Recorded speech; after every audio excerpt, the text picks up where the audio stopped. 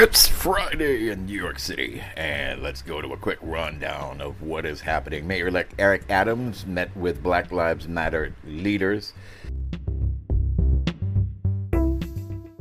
This city is not going to be a city of riots. It's not going to be a city of burning. This is going to be a city where we're going to be safe.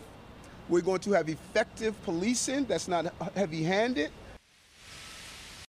If they think that they're going to go back to the old ways of policing, then we're going to take to the streets again. There will be riots, there will be fire, and there will be bloodshed. Which, after hearing of his plans to reinstate more police patrols and the anti-crime unit as well as anti-gang unit, well, what was the most thing that became more important from the BLM group? When these plainclothes police officers come back into the streets with the mentality that they're going to eradicate crime, they're going to make a mistake, and they're going to kill someone. When that happens, there will be a repeat of George Floyd. It's simple mathematics. It's not about Hawk making threats. What I said to them, it's time for you to be held accountable on what's happening in your city. Don't look towards Eric. I was elected to be the mayor, not the Messiah.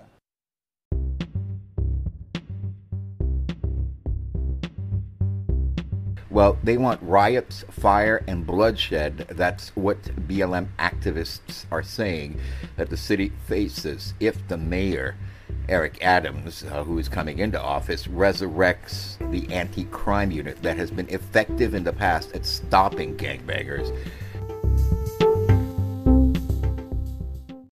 We know the election just happened. We wanted to be one of the first to get our issues out there because as we see so many times in the Democratic Party, they do a lot of canvassing, campaigning in our community. But when it comes time for real solutions, they disappear. And this is what we're seeing right now with Eric Adams going back on his campaign promises. This was not a planned meeting.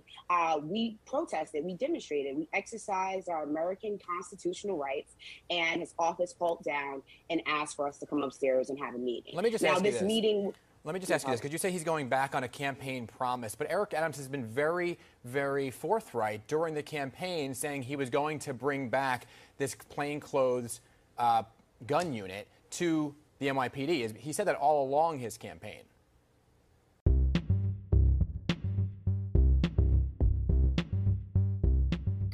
There's a lot of things that are being discussed that seem really strange when you hear the interviews of what is happening with Miss Newsom. Now, she, of course, is the sister of the founder, who's also the co-founder of the New York City BLM, which some people say may be the new five families. We don't know. But basically, a lot of the crime groups, and especially people who've been released from jail, look up to them before they make a move. And that is what is being mentioned.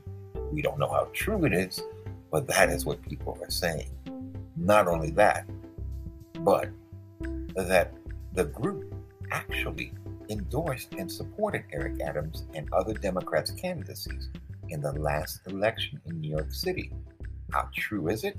Listen, and you'd be surprised to learn that Eric Adams was actually supported by them.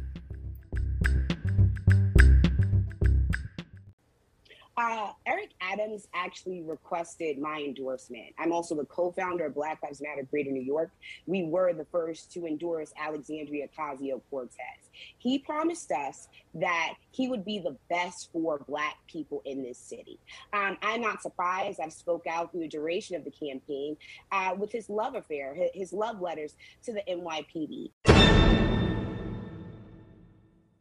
But let's be real, the media has sensationalized this. We did have a meeting. It did become a little hostile towards the end. We were looking forward to meeting with him and working again. But for Eric Adams to go on TV and say fringe, we're a fringe group, to dismiss us, it's not a threat that we made. It's foreshadowing. As we've seen, if he brings back the just let me finish.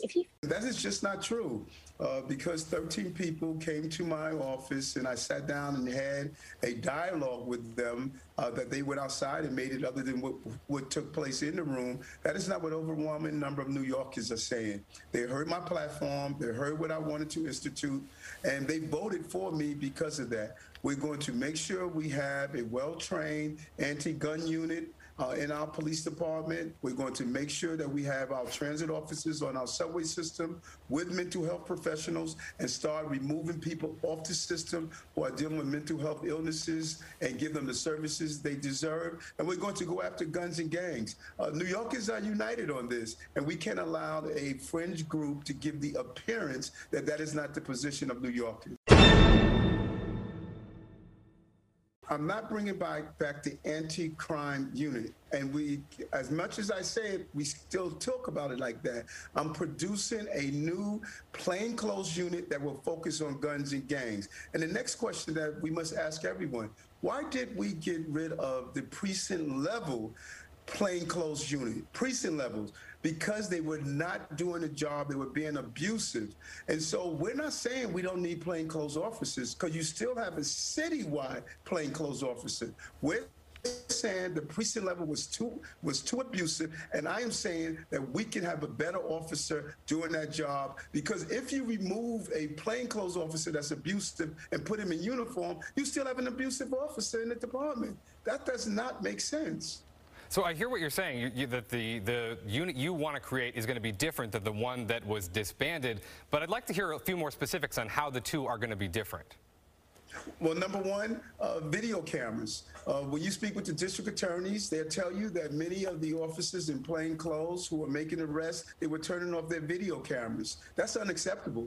My supervisors are going to supervise their officers and make sure that every time you make an interaction, it will be video. Number two, the officers are sign. They're going to have a clear mission. We're going after gangs and guns. Those are driving the crime that we're seeing in our city around gun violence, and they're going to be trained with conflict resolution. No more just having them going after collars or arresting as many people as possible and stopping them. We're going to have a different mission with precision policing in the areas that we know gangs and guns are, and we know where they are over the city, and you're going to see a more precision approach and how you use well-trained officers with a different mission than what we saw before. Just to be very clear, he has said he wants to bring back a plainclothes anti-gun unit to get guns off the street, saying it differs from the plainclothes anti-crime unit. Is it semantics?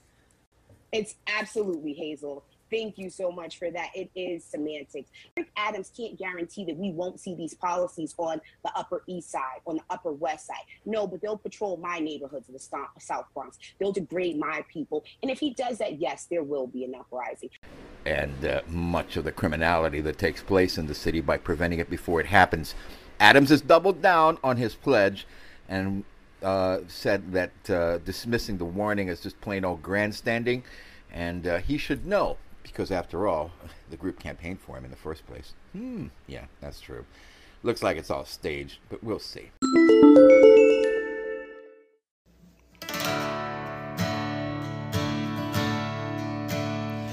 I never thought I'd be alive to see how this world ends.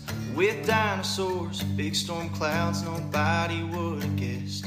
That newsman on the TV must have gone way back in time. Seems like all he wants is trouble, and all he sees is black and white. And we won't forget the 13 souls that never made it home, or the reason why they didn't, but I pray God bless them all. It seems like we forgot about what matters in this world, like family, damn good friends. We'll stand the ground now, we planted our roots in, hold it down with the colors of freedom now. Can't you hear that sound of old glory? She's throwing her hands up, and we're singing that all new American anthem. Yeah, let's go, Brandon.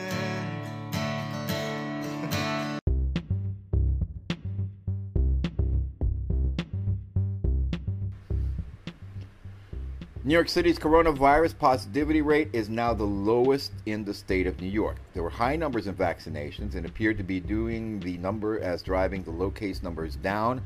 According to the New York City Health and Hospitals offices, their statistics numbers show that it is extremely much lower in the Big Apple.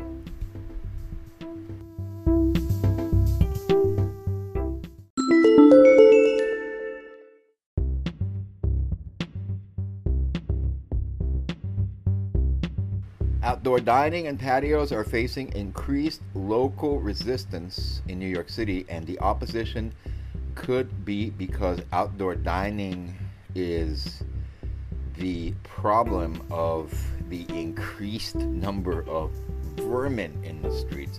And no, we're not talking about the two-legged kind, they're bad enough. But the real problem is the four-legged marsupials that are running around and inundating many of the towns and villages throughout the 5 boroughs. Yes, New York City has seen in some areas as much as 120% increase in the vermin population of the city, and that is something that they're having to deal with at this time. They do not know what exactly they can do other than, increase cleanliness maybe, and taking out some of these restaurants that have basically become open bathrooms as well as other facilities for people who have no other shelter. And that's pretty much it. More food outdoors naturally means we're going to see more rats here in New York City. It makes sense, but a lot of New Yorkers are wondering if outdoor dining structures are here to stay. Will we ever see a decline in rat sightings? Also, a lot of people have different stories to share. In person, I saw a giant rat pulling a piece of pizza into a storm drain. I've seen a lot of rats, especially on trash cans and stuff. But the pandemic may be adding to the increasing rat sightings. Many restaurants have closed. They have reduced hours. They have reduced staff. So we're actually getting less food thrown out. And the rats, therefore, actually have less food available to them. And so there's a higher competition. More competition means rats are less spread out and therefore congregating more at specific areas.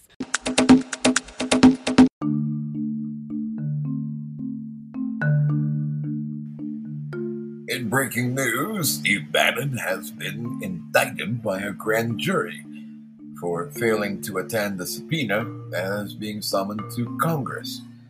The indictment is rare. It is very rare for anyone outside of Congress and the Sergeant of Arms of Congress issuing a contempt subpoena. But for a grand jury to be called, it's something that's a little bit awkward.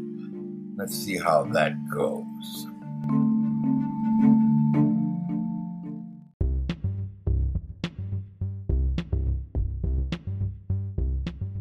That's the latest for me for now. I'm Mike of New York, as the construction looms in the background.